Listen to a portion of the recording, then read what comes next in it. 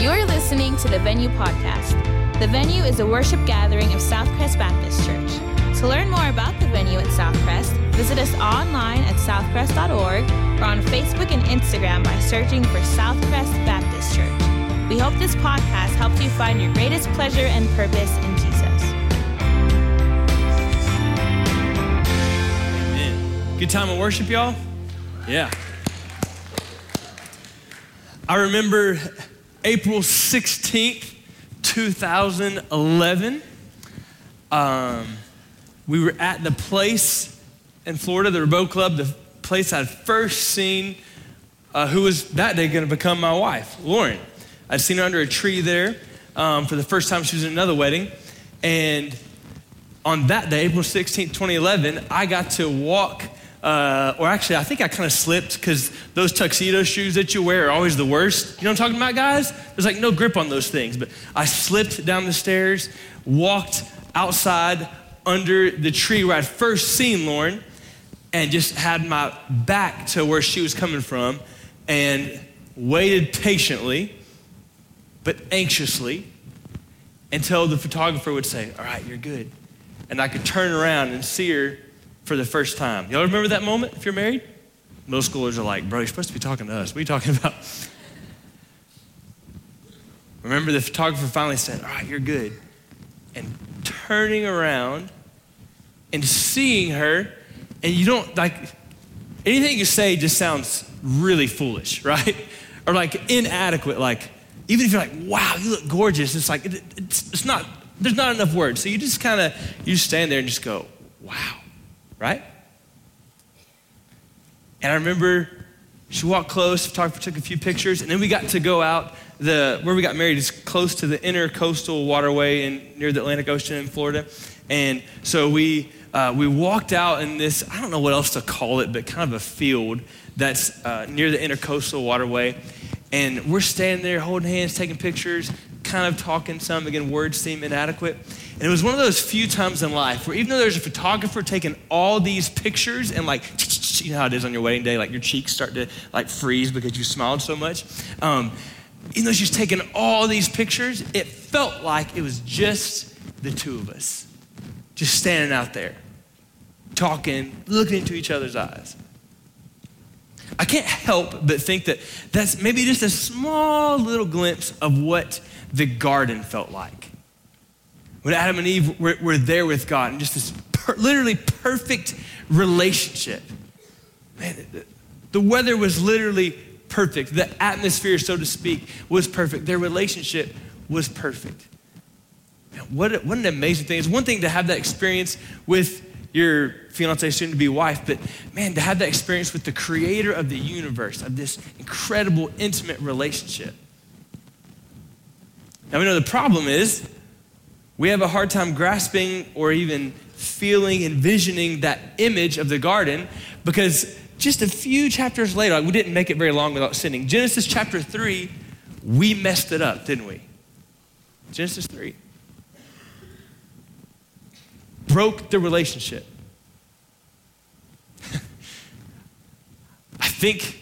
I know.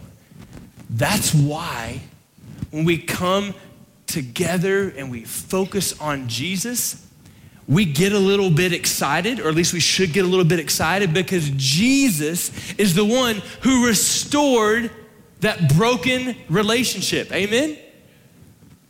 That even on this earth, though our relationship with God is not perfect yet, even on this earth, we get to begin to see glimpses of that intimate relationship with God as believers. Because again, Jesus, through his life, death, and resurrection, offers forgiveness, redemption, a relationship with God himself if we turn to him for salvation.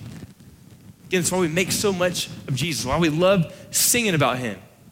1 Peter, I think it's chapter 1, says that angels long to look into the salvation that we experience. So they're not up in heaven like, "Man, I bet those humans wish they could experience what we experience." No, angels, 1 Peter says, look down on the believers, on children of God and go, "Oh man, what would it be like to taste that kind of redemption?" Now, I bet it's like honey on your lips. I bet it's like holy water on your skin.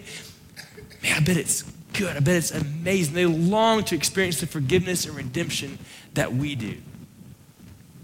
Now, even though the Old Testament is very, very clear in letting us know that as humans, we're sinful, we're broken, and also the Old Testament begins to give us some really good glimpses of what our relationship with God will ultimately look like in heaven, but also what it can look like and should look like here on earth, because God wants an intimate relationship with you if you're his child, if you've been saved by grace through faith.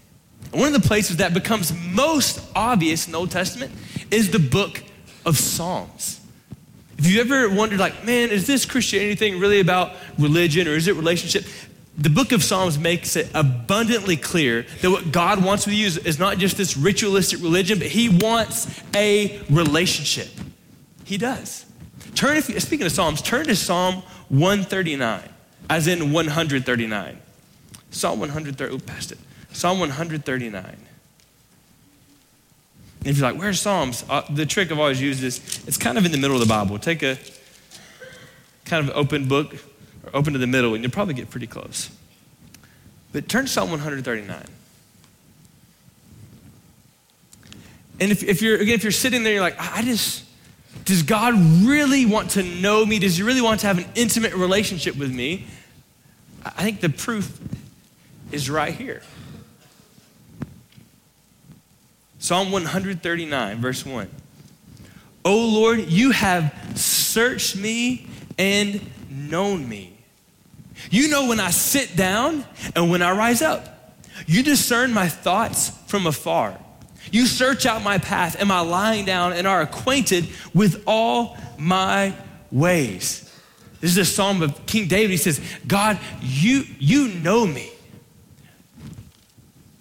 You know everything about me, where I go, when I lay down, when I rise up. And think about it, like, I feel like I know my wife really well, but I hate to break it to you.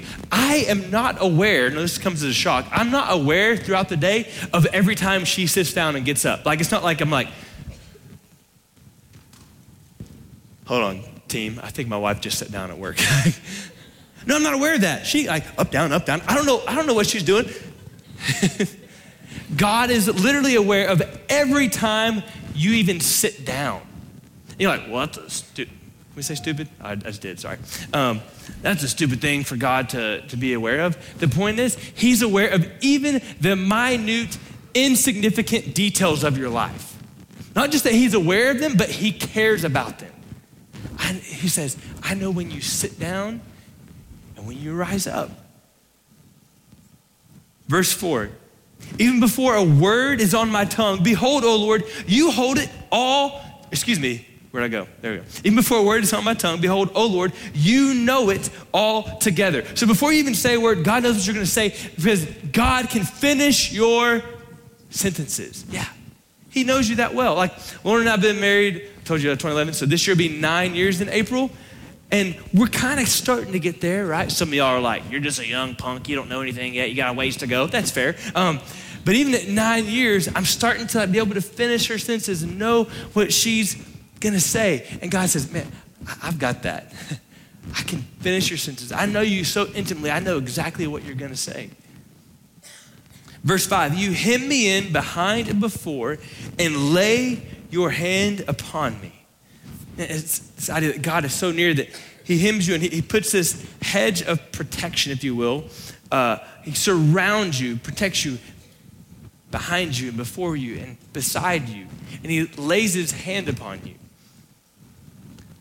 On this Tuesday night, so our kids are 2 now and they've begun the process of climbing out of their crib, which is awesome and not awesome. Because at 2:30 a.m. this past Tuesday night, we hear a little knock on our door, and Caroline Tate is out there. I want my dada. And so pick her up and try to put her back in her crib. That didn't really work. So we brought her back to we didn't want her to wake up her brother Haddon. And so bring her back to our bed. And it's Lauren Tater is what we call her, and then me. And we just think we're just going to go back to sleep. Well, to make this fair, she's in a little bit of and this changes week to week. She's kind of in a dad phase, like she wants her dad. So we're laying there. We've got her hemmed in on each side, right? She's not going anywhere. She's safe and snuggled up warm. And about every 10 minutes, as I'm kind of dozing to sleep, about every 10 minutes, I feel this little hand pat my face and say, I want my dada. Which sounds really cute, but at 2:45, it's not real cute. You're like, I'm right here. What do you want? Like, I want my dada. And I'm like, literally, we're right here. And I finally realized, by God's grace, I guess, that if I would just put my hand on her leg, or she's short enough, her foot, like whatever it was, she was good. Of course, I would fall asleep and move, and then she would, want my dada. But she wanted me to put my hand on her. See, it wasn't just that she wanted to be near her father. She wanted to know that I was near her. It wasn't just that she wanted to have me. She wanted to know, to literally feel that I have her. Not just that, like, yeah, you can be in my presence, but like, no, I got you, girl. Like, I'm here. I got my hand on you. That's what God does with you. He says, I hem you in behind and before. And David speaking to God, says, you lay your hand upon me. It's this comforting, reassuring hand that says, hey, I have you. I got you. Not like, bless you. Not like you're in trouble and like he's pinching your shoulder. Ow, let go. Like, no, you lay your hand on me. I got you. Verse 6, such knowledge is too wonderful for me. It is high, I cannot attain it. So David says, when I think about that you know me inside and out, and you actually still love me and care for me, and you lay your reassuring, fatherly, calming hand upon me, he says, such knowledge is too wonderful for me. I can't take it in. It's like standing at the foot of the Rockies and going, I just can't quite take it all in. Or standing at the edge of the Grand Canyon and going, which I've never done. We go to the Grander Canyon in Paladero, right? Texas. All right. But you stand at the edge of the Grander Canyon in Paladero and go, man, this is a lot to take in. I can't take it in. Or you stand at the shore of the Pacific in California, Angel, and you're standing there and I can't quite take it all in. It's too much. It's too beautiful. It's too wonderful. And that's what the psalmist is saying. When I try to take in that God knows me inside and out, and yet he still cares for me and loves me, I can't take it in. My heart's too small to take it all in. My mind's too little to take it all in. It's amazing.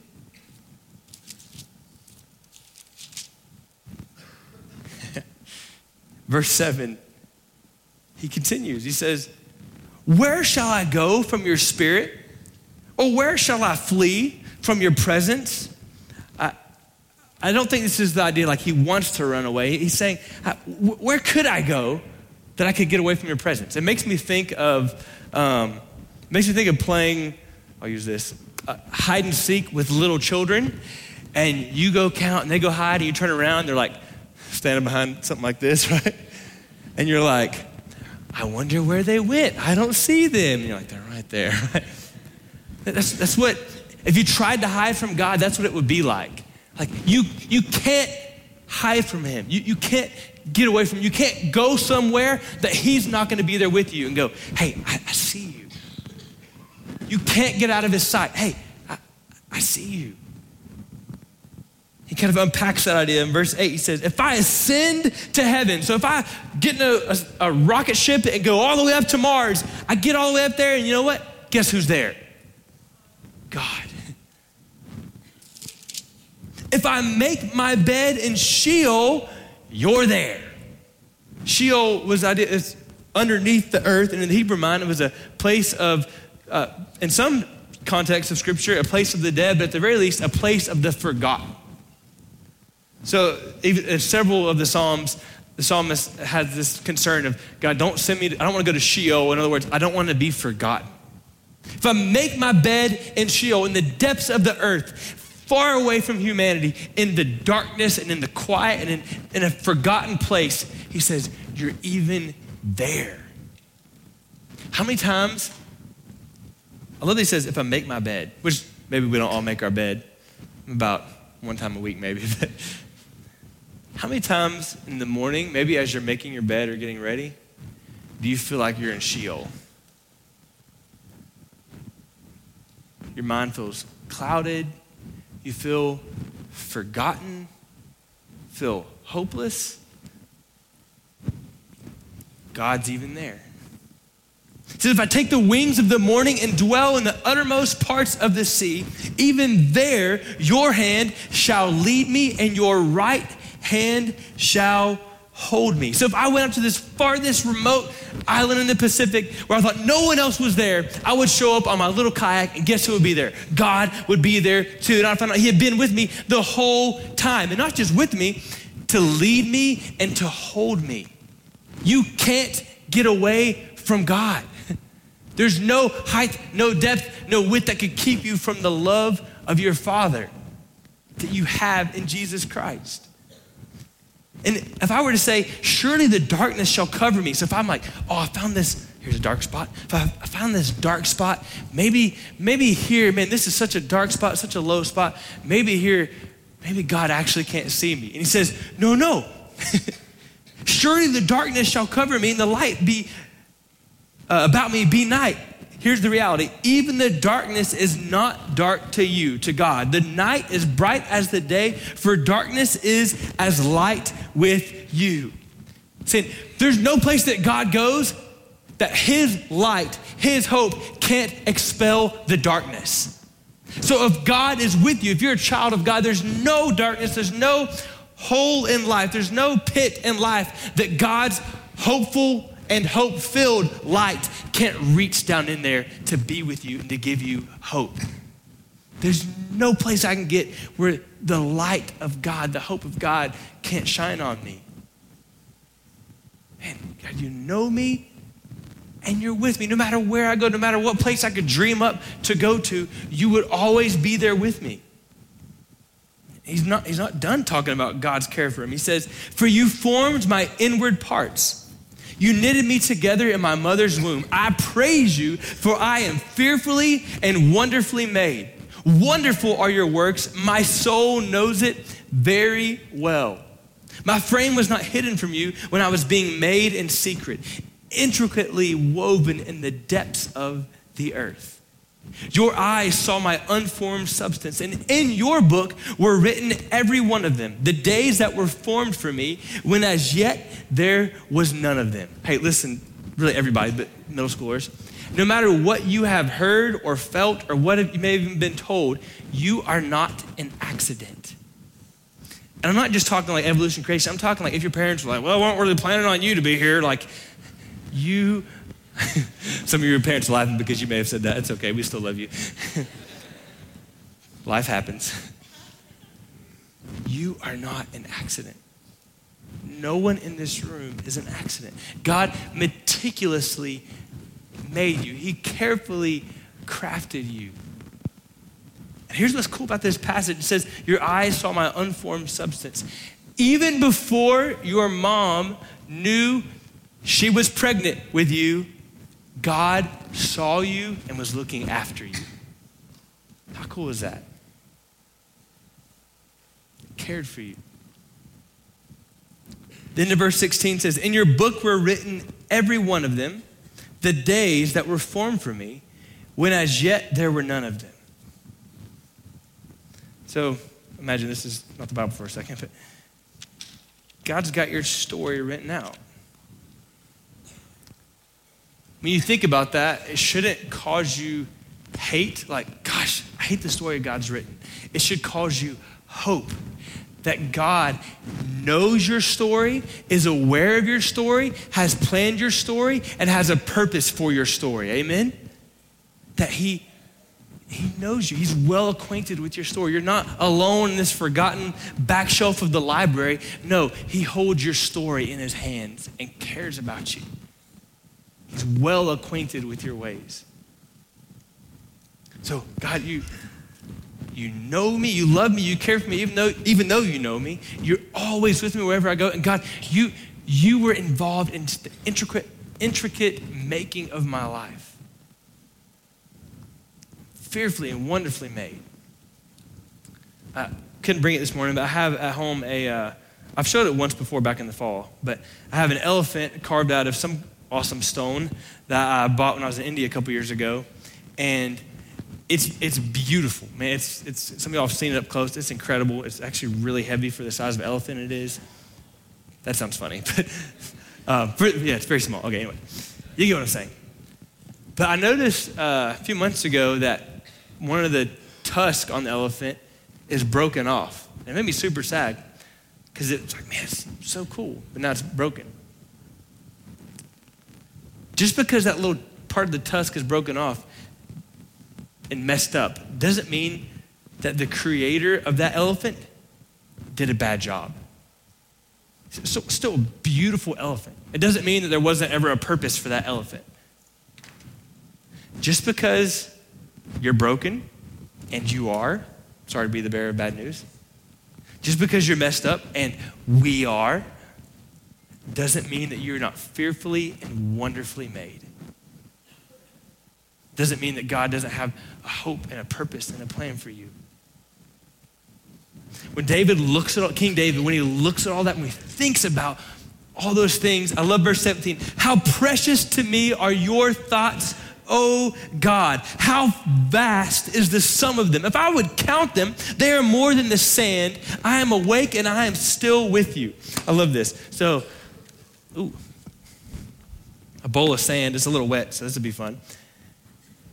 He said, God, your thoughts about me, your care for me is more numerous than the sand. And then he says this kind of, it seems random, I'm awake and I'm still with you. So what I'm gonna do just to demonstrate this, maybe I brought some water and stuff. I'm gonna stay up here until I count all of this sand, all right? Like, what's crazy is seriously, even just this, if I were to lay this out on this table, we could be here a while. 1, 2, 3, 4, 5, 6, 7, 8, 9, 10, 11, 12, 13. I'm not even close. And that was just off my finger. He says, I am awake, I'm still with you. He says, God, your thoughts about me, your intimate care for me, there's so many of them, there's so many amazing thoughts that just trying to count them, I could fall asleep. Because there's so many, I can't count them all. And then I wake up and there's still so many to count. You're still with me. You're still really good. I haven't even scratched the surface because your thoughts, your loving care for me is so abundant. It's so vast. So he says, it's precious to me. Your thoughts, oh God, about me are precious to me. The fact that you know me, that you care for me, that you made me, that you're with me. Man, it's my precious. Precious, it's valuable. I love what Charles Spurgeon, where'd he go, said about this verse. Speaking of David, he says, he is not alarmed at the fact that God knows all about him. On the contrary, he is comforted and even feels himself to be enriched as with a basket of precious jewels. That God should think about him as the believer's treasure and pleasure. When we remember that God thought upon us from old eternity, continues to think about us every moment, and will think of us when time shall be no more, we may well exclaim, how great is the sum and the thumb. Thoughts such as are natural to the Creator, the Preserver, the Redeemer, the Father, the Friend, are evermore flowing from the heart of the Lord. Thoughts of our pardon, renewal, upholding, supplying, educating, perfecting. It should fill us with adoring wonder and reverent surprise that the infinite mind of God should turn so many thoughts toward us who are so insignificant and so unworthy. David says, and we should say, whoa, it's precious to me that you think about me, God, that you even notice me, that you know me, that you care for me.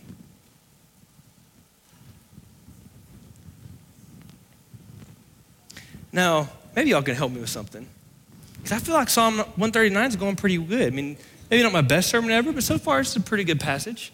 Doing good, having fun. So maybe y'all could help me. Could y'all read on your own, not out loud, but would y'all just read verses 19 through 22 for me real quick to yourself?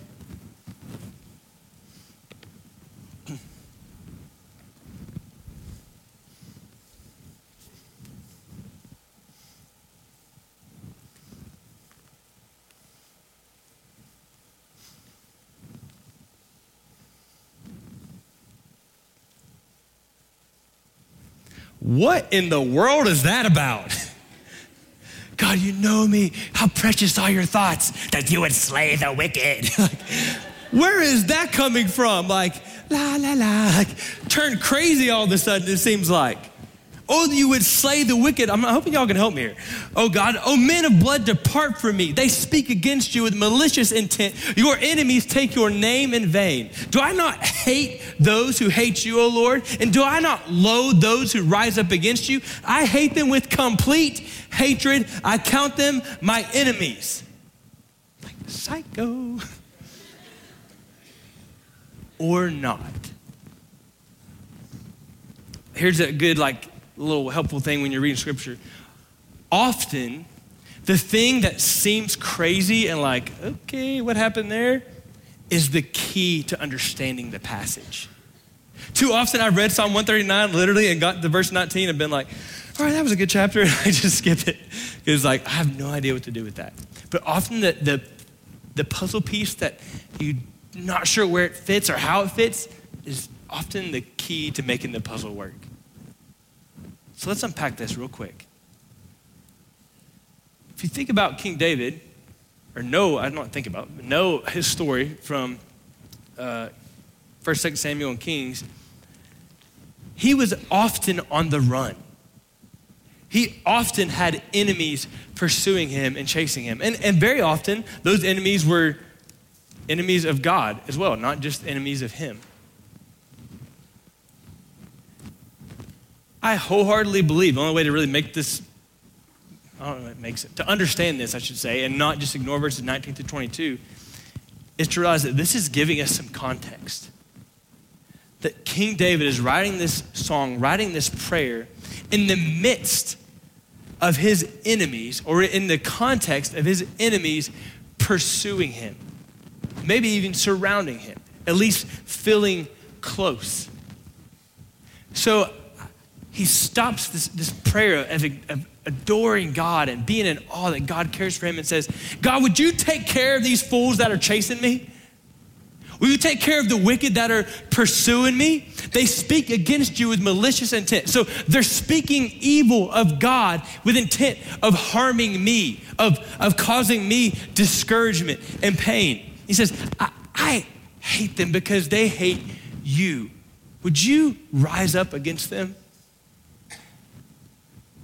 Now I realize that in Lubbock, Texas in 2020, you may not have a lot of literal human people, enemies chasing you that you would say oh, men of blood, depart from me. But if you are a child of God, you have the enemy who is always chasing you, always prowling around like a lion, seeking whom he may devour. And the enemy does speak maliciously against God with intent to harm us, doesn't he? Can you trust God? Are you sure God still sees you? Is God good? Is he with you? David says, God, would you destroy the enemy? Would you make him depart from me? See, I believe Psalm 139, all of these beautiful truths about how God sees us, he knows us, he's with us, he cares for us, he made us, he has a plan and purpose for our life. All of that is to be understood in the context and to be celebrated and to be realized in the context of I may be surrounded by my enemies, but I know God is still with me. I may be in the middle of a storm. The enemy may be speaking lies against me and trying to discourage me, trying to distract me, but I know that God knows me, he sees me, he's with me, he cares for me, he made for me, he has a plan and purpose for my life. Even in the storm, not just when I'm out in the field and everything's good and there's flowers and there's butterflies and fun things like that. I don't know why I'm talking like that, sorry. Even in the storm, God is with me.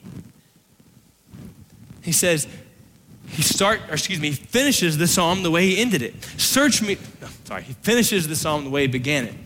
Verse 23, search me, O God, and know my heart. Try me and know my thoughts, and see if there be any grievous way in me, and lead me in the way everlasting. Say, God, search me, know me. If there's any sin in my life, if there's anything grievous that would destroy or put a hindrance with my intimate relationship with you, God, please take that. I want you to know me, to lead me. I don't want anything to hinder my relationship with you. So if 19 to 22 is kind of the context, what's the takeaway?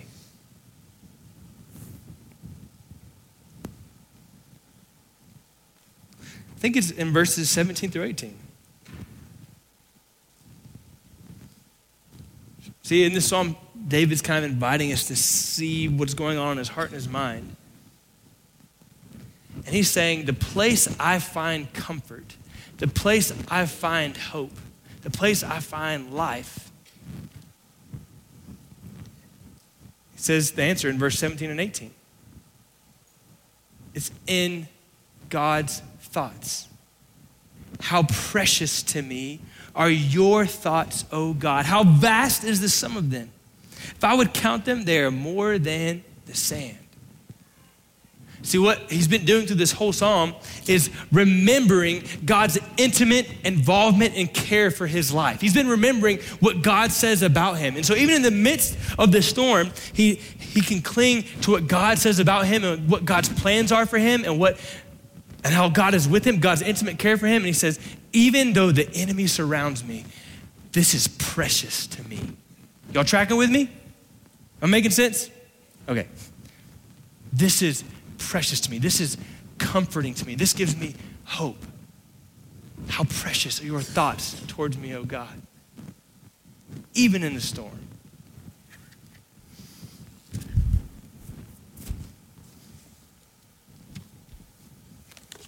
This box used to be, I've always had it in my office. I say always, for about 8 years now. And I used to, when I was a middle school pastor, I used to keep my Nerf guns in here, so that was cool. And then I turned it into a box that I think I started keeping these, maybe from my very first church. It's 20, so 14 years ago. I'm getting old.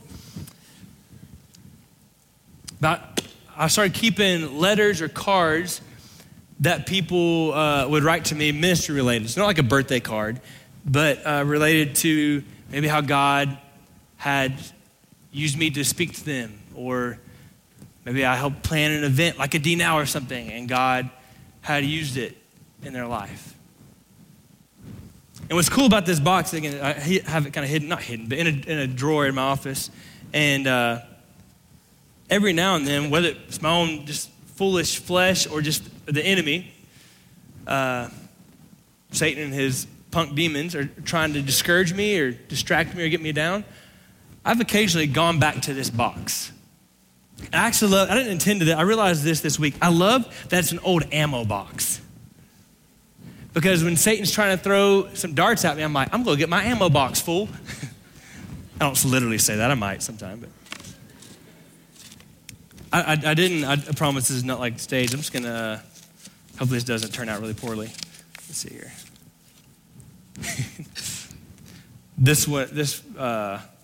Not sure. Oh, that one says happy birthday. I said it wasn't happy birthday. That's cheating. We won't put that one there. What is this one? Okay. Just someone saying, I won't read it all in detail, but just they appreciated my sermon. And transparency as I spoke. That's cool. Let's go from the top so it's easier. This one, pretty short. It says, we're behind you 100%. That one's from Matt Powell. I used to be the DA. We might not read that one out loud. Thanks for all you do. We love you and appreciate you, both you and Lauren. We could it's pretty full. I'm reading one more just because.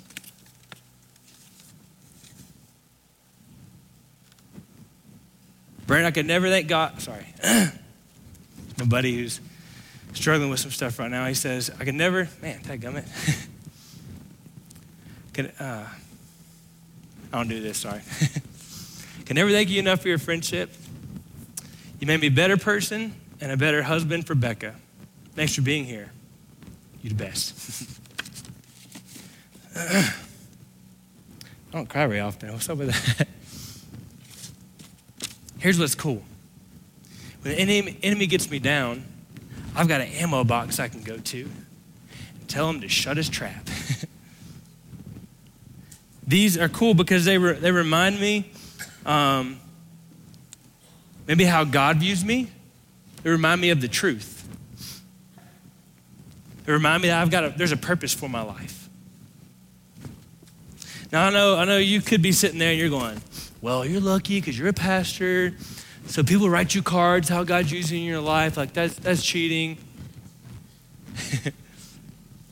Maybe you're like, no, literally, Brandon, I don't have an ammo box. I don't know.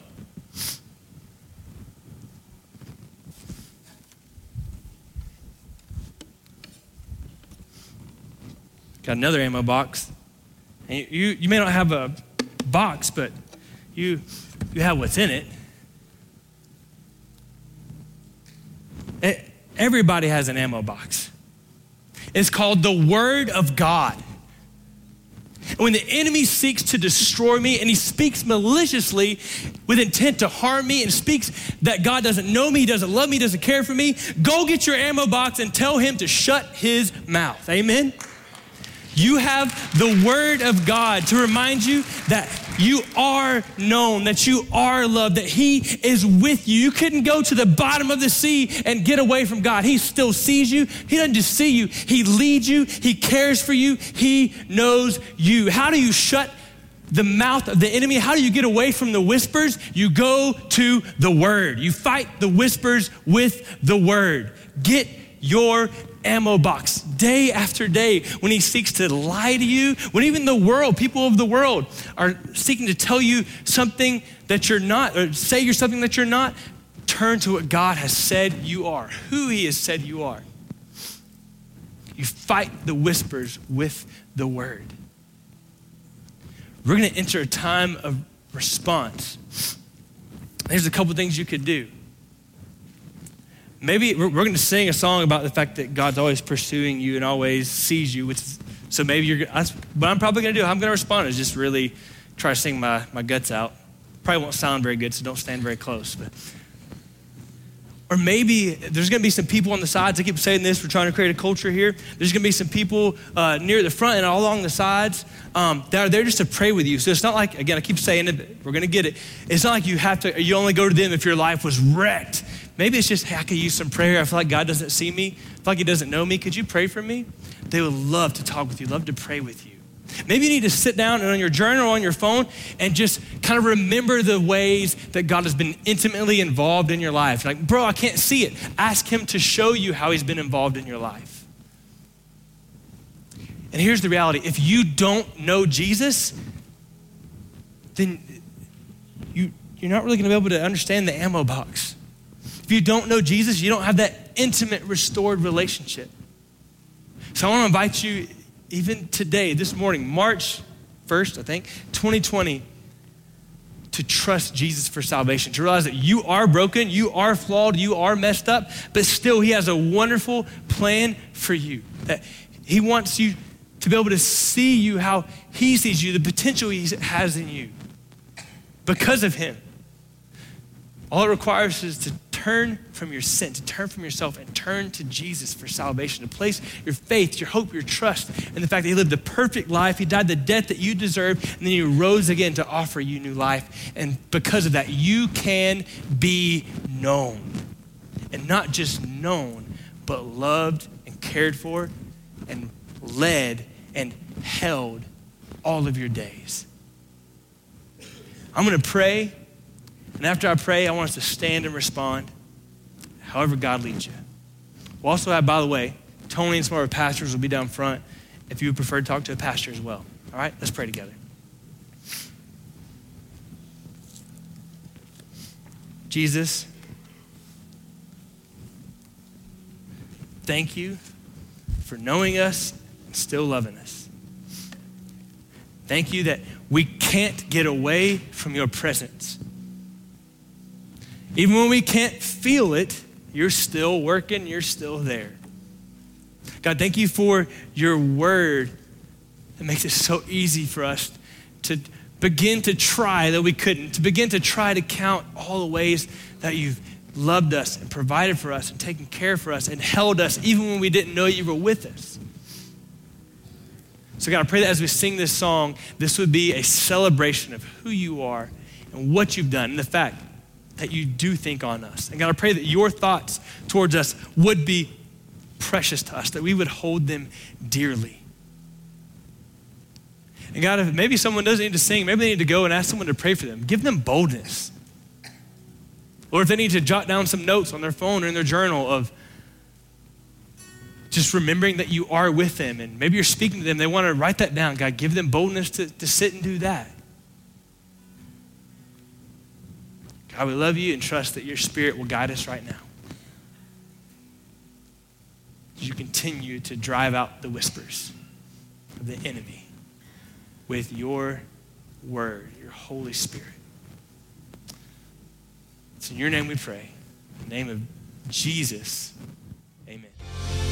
If you are encouraged by today's talk, be sure to subscribe and rate us wherever you stream your podcast. The goal of the venue is to help you find your greatest pleasure and purpose in Jesus by being relational, helpful, hopeful, and real.